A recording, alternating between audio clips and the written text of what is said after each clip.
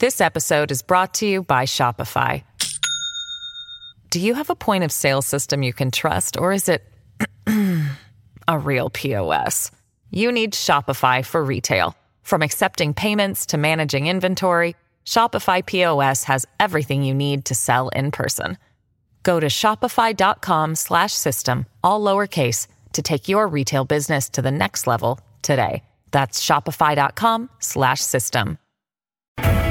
It's Cut to the Chase with Laura Curran. With me, Laura Curran. Let's bring in Laura Curran, a member of the Democratic Party. Joining us now by phone, Laura Curran. Laura, good morning. Now, here's your host, Laura Curran. Hello, I am Laura Curran, and this is Cut to the Chase, where we delve into politics, media, culture, and current events. Real conversations about real issues that affect our lives, no matter where we are on the political spectrum. All right, let's get right to it. Hello, everyone. Thank you so much for joining. I want to welcome my guest, Nicole Gelinas. Hello. Good morning, Laura. Thank you for having me. I'm really glad that you came and you're in the studio. So, Nicole, you may have read her columns. She's a regular columnist at the New York Post. She's also written for the New York Times, the Wall Street Journal, the LA Times. She is a senior fellow at the Manhattan Institute, which looks at the world through a free market lens. Correct me if I'm wrong, Nicole, but it's basically how the free market, unfettered or less fettered, can benefit all aspects of society. Yes, more less fettered than unfettered. Right. We're not getting rid of all the fetters. Radical libertarians, but how, especially in a place like New York City, how do you bring some more free market principles to what happens in the city with areas like housing, schools, and so forth?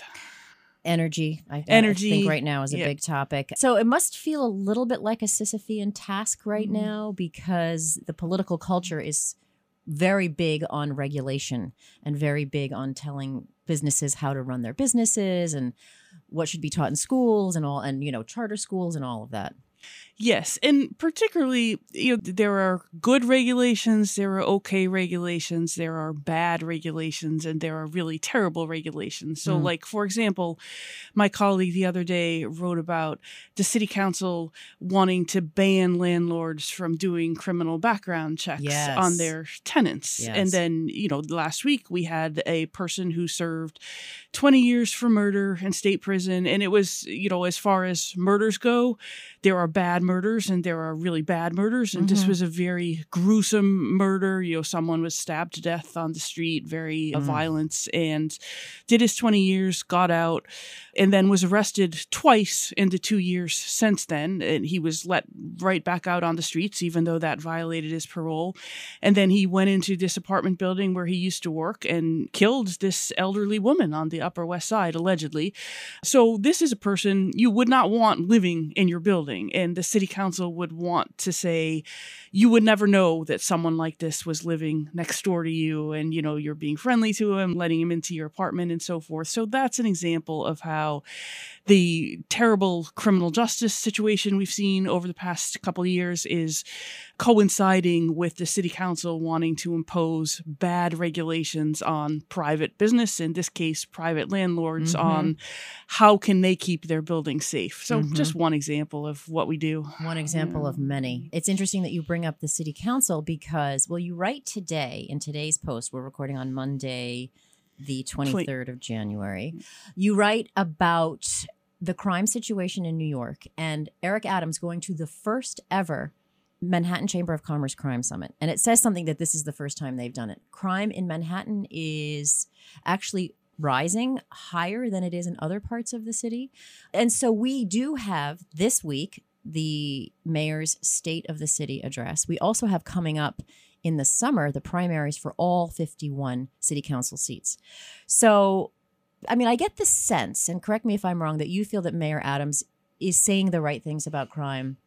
He wants to push back against some of the Albany Democrats who, with bail reform and all of the other kind of soft on crime policies. However, he has to work with a city council that is far to the left of him and may become even more so, sort of almost parallel to what we're seeing with Kathy Hochul and the state legislature up in Albany. And we saw what happened with the power play with Judge Hector LaSalle. She wanted him to be the state's top judge. the state Senate said not so fast and voted him down in committee. Do you see that there's a parallel there? And what can Mayor Adams learn from Kathy Hochul's experience? Yeah, there's certainly a parallel. And if we back up through all of that important stuff there. So the Manhattan Chamber of Commerce held the first ever anti-crime summit. And as you said, it's not a good thing that they feel like during the second year of Mayor Adams and the second year of Governor Hochul, although she was just elected in her own right last year, that all of these business leaders and the business improvement district leaders feel that they have to launch this anti-crime summit. You know, if everything were going well, I think they would say, let's just focus on our business and on our districts and leave the elected officials to the crime because that's their job.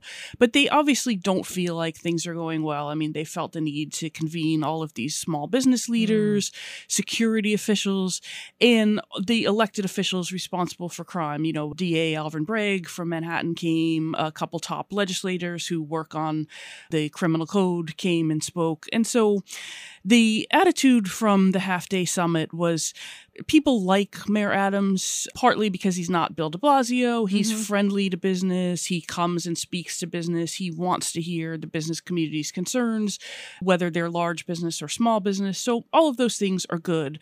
But it's hard to say that we fixed anything in the past year. And that's not a good sign because the second year you start to lose momentum and lose focus a little bit maybe. So where is the crime situation? Last year, the first year of Mayor Adams, we had close to 127,000 felonies in New York City. That's a third higher than in 2019. Wow. So we're nowhere back to pre-pandemic normal. Yes, it's good that the murder rate was down last year. We were closer to the low 400s in murders, 433 murders rather than the high 400s. But that's still a third higher than it was in 2019. So the danger is we start to normalize these higher levels of crime. You know, we haven't started 2023 out very well. We had the murder of the woman on the Upper West Side. We had the city's first subway murder, a man pushed to his death, also allegedly by someone who just got out of state prison. We've had a couple shooting robberies and all of these illegal pot stores. So the mayor can't lose focus on crime, but at the same time, yes, he is constrained by a far left state legislature that obviously doesn't want to make any more changes to the bail laws or the marijuana regulation laws or the discovery laws. You have a governor who is very weak in relation to the state legislature. You know, she lost on Judge LaSalle, doesn't bode well for more moderate things she might want to do this year, which doesn't bode well for the city. And Adams has a city council that wants to add more spending to his reasonably pragmatic budget. So it is a tough battle for him, and it is not the time for him to lose focus on the one thing that he ran and won on a year and a half ago, which was crime. So what would your advice to him be? Knowing that it's easy, I always say it's easy to give advice from the cheap seats when you don't actually have to do it and get it done. But what do you think he needs to do, and what can he learn from Governor Hochul's experience? I think some of the things he's doing are right. I mean, for example, we have to give him credit for getting the gun violence down last year. You know, again, murders were down, shootings were down, shooting victims were down. And so what he said he was going to do with the police department and what the commissioner's doing, focusing on getting guns off the streets. You know, they got 7,100 guns off the streets last year, enormous accomplishment, focusing on gun gang crime, which is working. But the problem is the massive focus on gun violence with a police department that is small. I mean, it's the smallest that it's been in more than 20 years and shrinking because everyone is retiring or resigning. That focus means there's less resources to go around on other things like quality of life offenses and so forth. And then they've got this whole issue of the 1,400 pot stores that are becoming magnets for robberies. So keep doing what he's doing on gun crime, but I think anything to do with why do we still see these quality of life crimes? Why do we still see all of this fare beating? Why are we still seeing crime on the subways? Why is shoplifting still such a crisis that the stores have to lock up the laundry detergent and everything? make sure he's very clear about who to blame for that.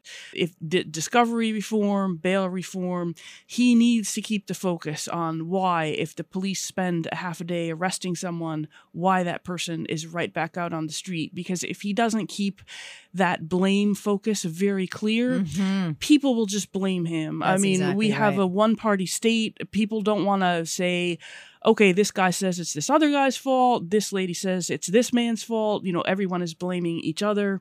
They're just going to get tired of this and say, you know what, this is all Democrats. They should have figured it out by themselves. Exactly. And, you know, Lee Zeldin came very close last year. You could see a real shock at the state or city level when people go past their frustration point. This episode is brought to you by Shopify. Do you have a point of sale system you can trust, or is it a real POS? You need Shopify for retail. From accepting payments to managing inventory, Shopify POS has everything you need to sell in person. Go to shopify.com/system, all lowercase, to take your retail business to the next level today. That's shopify.com/system. You know, it's interesting what you talk about blame focus. And I think people are sick of blaming politicians, blaming other things. However, he does have to make that very clear line. Like, look, I'm fighting the good fight here. Point your ammo at those other folks.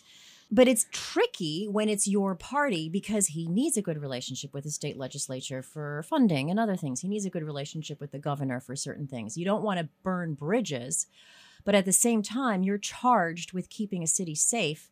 But they're taking away your tools to do that, it seems. Right. I mean, the city is completely dependent on the state governments. Yeah. You know, as your county executive, the city depends on the state for tax revenue. The state sets the level of taxes for sales tax, income tax. The state decides how much money in grants the city is going to get. So it is a dangerous game. He cannot alienate the governor, and we'll see if she becomes as firm in keeping people in line as former Governor Cuomo was, which has its good points and its not very good points. It's a mixed bag, but you can get stuff done.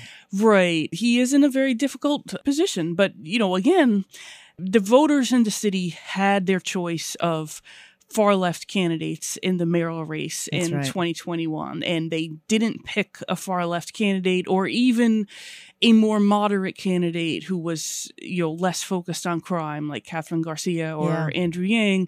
They picked the mayor because they wanted an aggressive approach to crime, including a heavy focus on policing and the criminal justice system. So if they don't start to get bigger results on what they voted for, they'll be annoyed. Now, you also brought up the city council races. You know, the city council is up for re-election this year. Unusual situation. We'll see if, and that's because of redistricting. So all the councils are changing. Council districts. We'll see if we get some moderate primary challengers in some of these districts and whether they do well. You know, you're asking a lot of busy voters to come out in an off-year election when we just had two major elections. And, you know, people don't think of their own individual council person as responsible for very much. They tend to think of the mayor and the governor. But it would be nice to see moderate challenges, whether it's Democratic moderates in the primary or Republican moderates in the general election, say, okay, your council person voted for this, this, and this, and these are the results. And this is the result. Yes, I hope to give courage to the moderates and the sensible people out there. I don't care of which party, because we need that balance.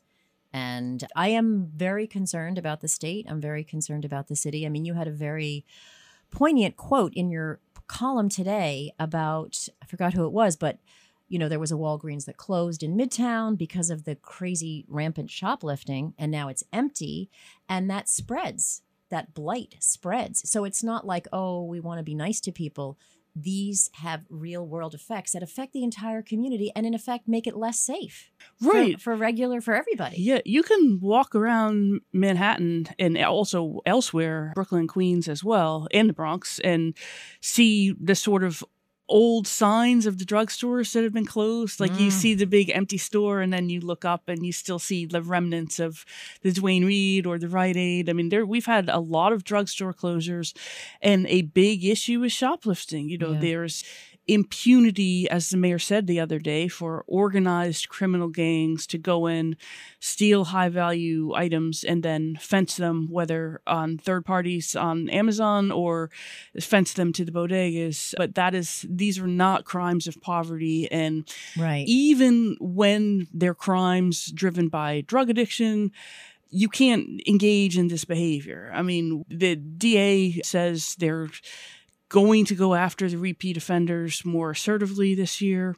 That's good. We've had some bail changes that mean, harm on harm offenders the judge can set bail for these offenders. So it hopefully will look a little bit different than the past couple of years where people just think there's no punishments at all for this. But again, if we don't see the results soon, people will get very frustrated. The bodegas owner saying in the papers this weekend, we've got to chain up and then I saw that photo with the big chain link around the tide. Right. And like the Walgreens security official said the other day at the summit, people don't like to see the toothpaste locked up because then they have to ask the clerk and wait. It's a big pain in the butt. You just want to get some toothpaste and go home. But he said, if you don't lock it up, it won't be there. So you won't have anything to buy. I mean, we're starting to see that in the suburbs on Long Island as well.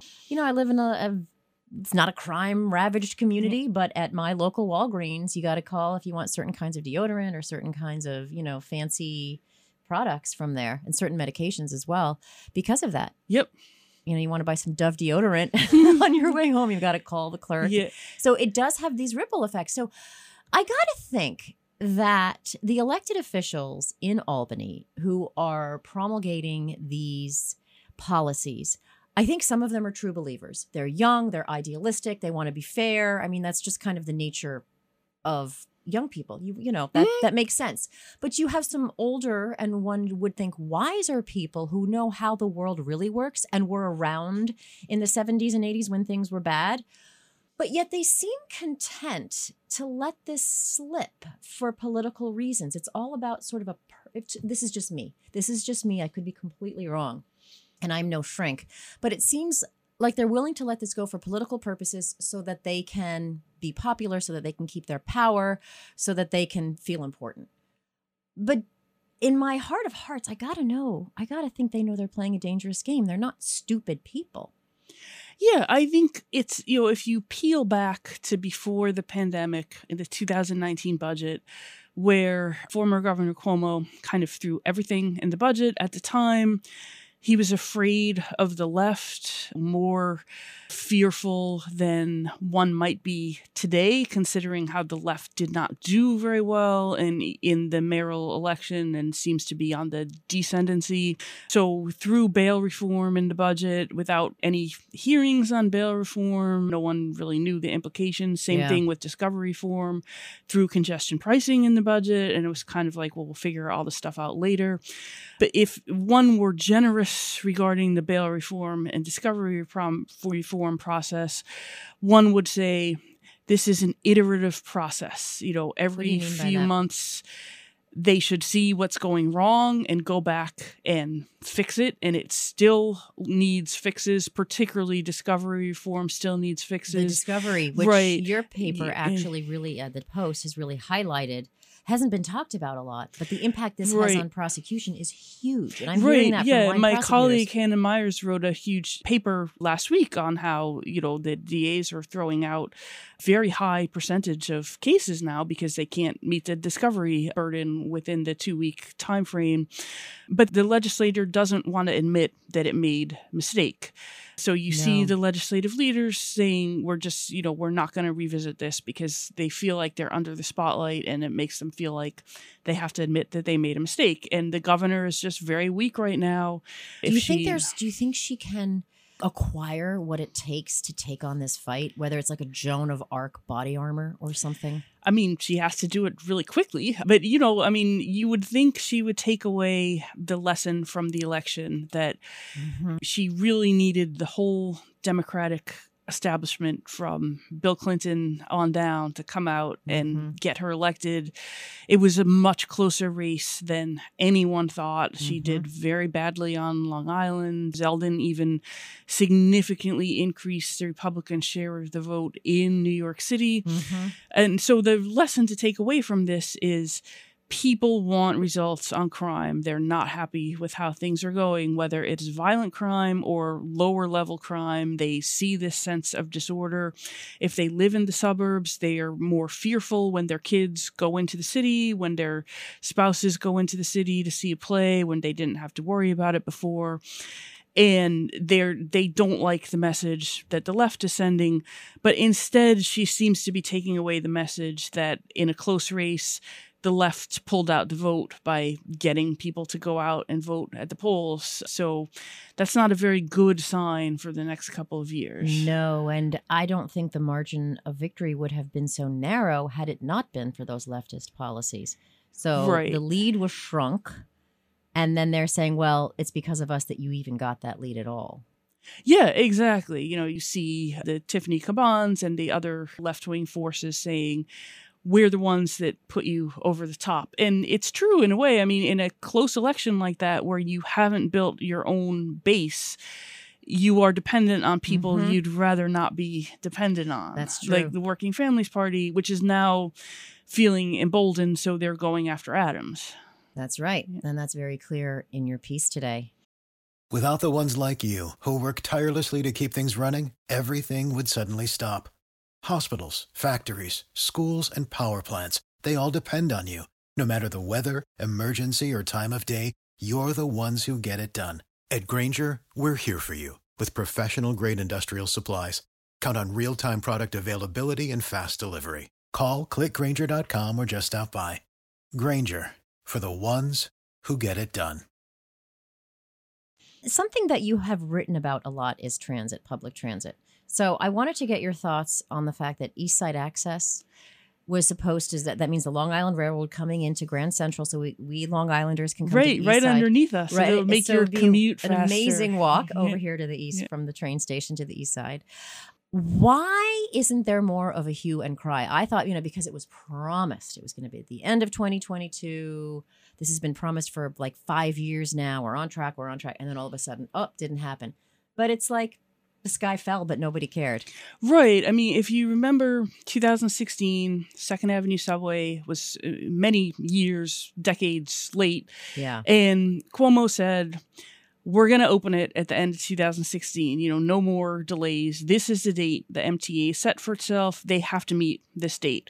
And they did. They didn't want to. In the last few months, they said, all this stuff is going wrong. We're not going to open it on time. And, Cuomo went down there and said, yes, you're going to open it. What are these construction problems and how are we going to solve them? And they did. And there were some drawbacks to that. I mean, this diverted maintenance resources from other areas, which resulted in problems the next year. But it also meant that the Second Avenue subway didn't become a laughingstock again. Nobody could say this thing was supposed to open in the 1930s and here we are, 2016, and it's yet again late. So they opened on time. It was good for morale of the city. Everyone flocked to it. New Year's Day, 2017, could ride on the subway. And then you have similar situation with the East Side Access. The MTA set this deadline for itself 5 years ago, said we can open it by the end of 2022. No more excuses, no more delays, because this was also, years and billions of dollars over budget. Way over right. schedule. And here comes the end of 2022, and just a couple days, 4 days before the end of the year, they tweet out, we're not going to open it on time. And it's allegedly a problem with a ventilation fan, but if the problem were a minor problem, they would have solved it. I mean, it's now almost a month overdue. And I think you're right that it's not only that it's late that's the problem, it's that nobody seems to care. The governor doesn't seem very interested. I'm not hearing Long Islanders. And Long Islanders love to complain. Right. And I haven't heard a word. I haven't heard a peep. It's not in the papers every day. It only got a couple tiny news stories Christmas week when no one was paying attention. So I think it points up the city's problems right now. I mean, the transit ridership is only 60% of normal. For a lot of people, commuter rail is just out of sight, out of mind. I mean, they're not taking the train on a regular basis, so they're not really annoyed that they don't have their new commuter rail stop, which is not very good for the future of the city. If we don't get people back on these trains, 80, 90%, the MTA has real fiscal problems, and no one's going to come along and rescue them. No, it was bad before COVID, and now it feels existential. Right. And, my husband was on the subway over the weekend, and he's like, it does not feel like we have solved our problems of mental illness and homelessness on the subway. It is cold out. People need a place to stay. That is understandable. But people do not want to take the subway when there are multiple people in need of help on every bench lying down and just going a couple stops. And it's like, I just don't want to deal with this, so I'll walk or take the bicycle or find another way to get around. But as public transportation goes, so goes the city. I mean, I think of it like a human body or an organism, and those are the veins bringing the energy, bringing all the nutrients in, and they're not moving around, so things will get stagnant. Yeah. And atrophy, and I'm worried about that. Yeah, it is a dangerous time except for the city council races, which we talked about. Yeah. The people can't say, okay, things are not going well, we're going to throw this person out of office and send a message. We now have 3 years until the next major local and state election. And so you don't want people to just feel like things are just not going to get better. I'm just going to leave the city. Right. And it's also bad for the city. So I'm always encouraging people to really pay attention to your local races, because that does affect your life more than who's sitting in the White House or even in the governor's office. Yeah, when we just hear Trump, Trump, Trump. All of my good Democratic friends are still obsessed with Trump. And it's like, I understand why people obviously are interested in that, but this is not, there is a lot of things going on at the state and local level, not just Trump. That actually affects your life. So if you live in the city, you're having a race coming up, maybe probably a primary and then a general election this year. Pay attention. Maybe even think about running if you want to make a difference or helping someone that, aligns with your values. And go to community meetings. A lot of times you don't even have to go now because they're still all on Zoom, and ask questions. I mean, ask your city council person or your police precinct commander, like, why is this happening? Ask your city council person. The city said it's going to deal with mental illness issues, so why do we still see open air drug use near the major train stations? Make them feel that they're being held accountable. So I want to ask you a personal question, if you don't mind. Sure. So you work... Maybe. You work for... Yeah, right. You can always say no. You work for a think tank. We hear about these think tanks. What actually is a think tank? And then why specifically are you attracted to a think tank that focuses on free market solutions? What is a think tank? The myth might be we just sit around and think all day. There's really no time for that. But it's a lot of research. I mean, looking at statistics, looking at, how have the crime statistics changed? Data. Not just over the short term, but medium term and long term. And what are the factors that changed around those things to cause them to change? Multiple factors, changes in law, changes in the economy, changes in the culture in terms of what's acceptable, in terms of, would you ever think about fare beating 10 years ago versus today? So how have statistics changed for the good and the bad, and how can we make sure that they continue to go in the right direction? So a lot of research papers, we write magazine articles, newspaper articles, do public outreach, and a lot of collaboration. Myself and my colleagues, we agree about many things, disagree about some things. And so, a lot of back and forth in terms of what is someone's perspective and how does that help add to someone else's perspective. So, lots of sort of teamwork, collaboration, as well as individual work. And then, I can't believe it, but we have 1 minute left. This has flown by. Why are you attracted to this? Is there something about your life or your upbringing or just your sense of things that makes you align with this? I was sort of privileged to live in 3 different cities in an era where a lot was going on. So what were the cities? I lived in Boston in the mid 1990s. Then I moved to New Orleans in the late 1990s.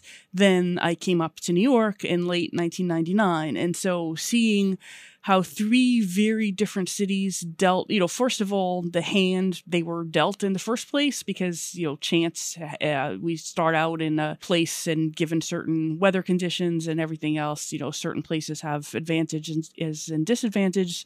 But seeing how crime was falling in New York in the 1990s and how it was just a complete disaster in New Orleans. Oh, New Orleans was terrible. Right. Yeah. And just seeing the real effect on people's lives. I mean, when I worked at a retail job down in New Orleans, my colleague was shot and killed. Oh my God. Not at work, but she was shot and killed she had gone to a party and someone had basically hit on her and, she didn't respond positively and he shot her. So, having something like that, never had experienced that secondhand, obviously, before, just made me really think how crime really affects people in this horrible way. And just seeing the different approaches to it and the different results just made me interested in urban policy, but not from the sort of traditional, as you said, top-down Washington is going to solve all our problems. So No, that was the older I get, the more I see that it's real people are very smart and can make decisions for themselves. Right, exactly. So I was attracted to the Manhattan Institute. I had read articles by Heather McDonald, a longtime colleague, when I was in college, and said, here's a different approach to these things. So was interested in maybe not all think tanks, but at least one think tank. Yeah. Well, thank you so much for that. Thank Nicole you, Laura. Gelinas, you can read her weekly, correct? Yes. Weekly in the Post. Is it every Monday? Yes. Every Monday. It's always a good read. And I want to thank you so much for coming on Cut to the Chase. Thank you, Laura. Likewise. This has been fun. Yeah, it has been fun. I hope to have you back. I will. And listeners, if you like what you're hearing, please like and subscribe wherever you get your podcasts. Take care.